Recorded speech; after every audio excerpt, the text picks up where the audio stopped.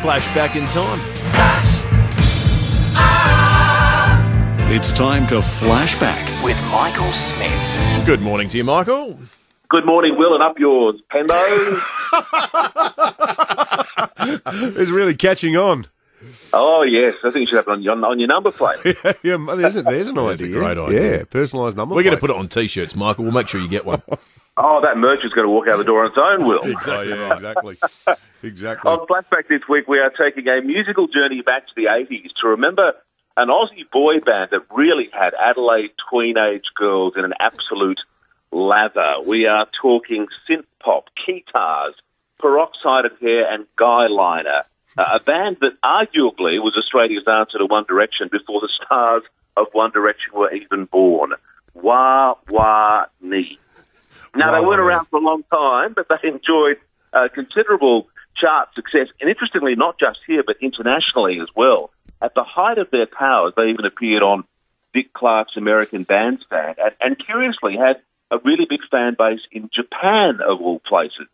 Wa Nee was founded by Paul Gray and Adelaide guitarist Steve Williams. We've come across some fantastic vision of a concert that they had at the Thebby in 1986. The kids are absolutely beside themselves. Listen to this report from Ann Johnson.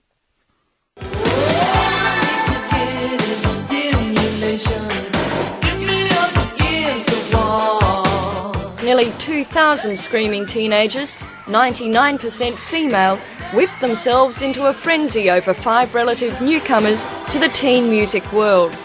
Theberton Theatre was literally under siege. There were minor casualties, but the majority of 13 and 14-year-olds were overwhelmed by one of life's great experiences, infatuation.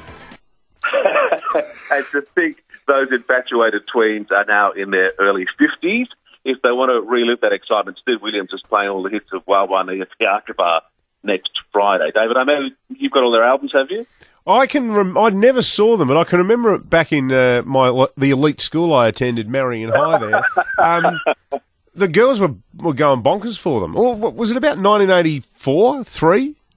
Yeah, 86 to 89 was sort of their peak period. Okay. And the luckiest fans at the Thebby actually got a meet and greet. They'd won a competition through 5KA, and it's like they've met Jesus for the first time. You've got to see it to believe it. Tell you what, if you thought Pseudo Echo were exciting, wait till you see Wa Nee. What a golden era of Australian music.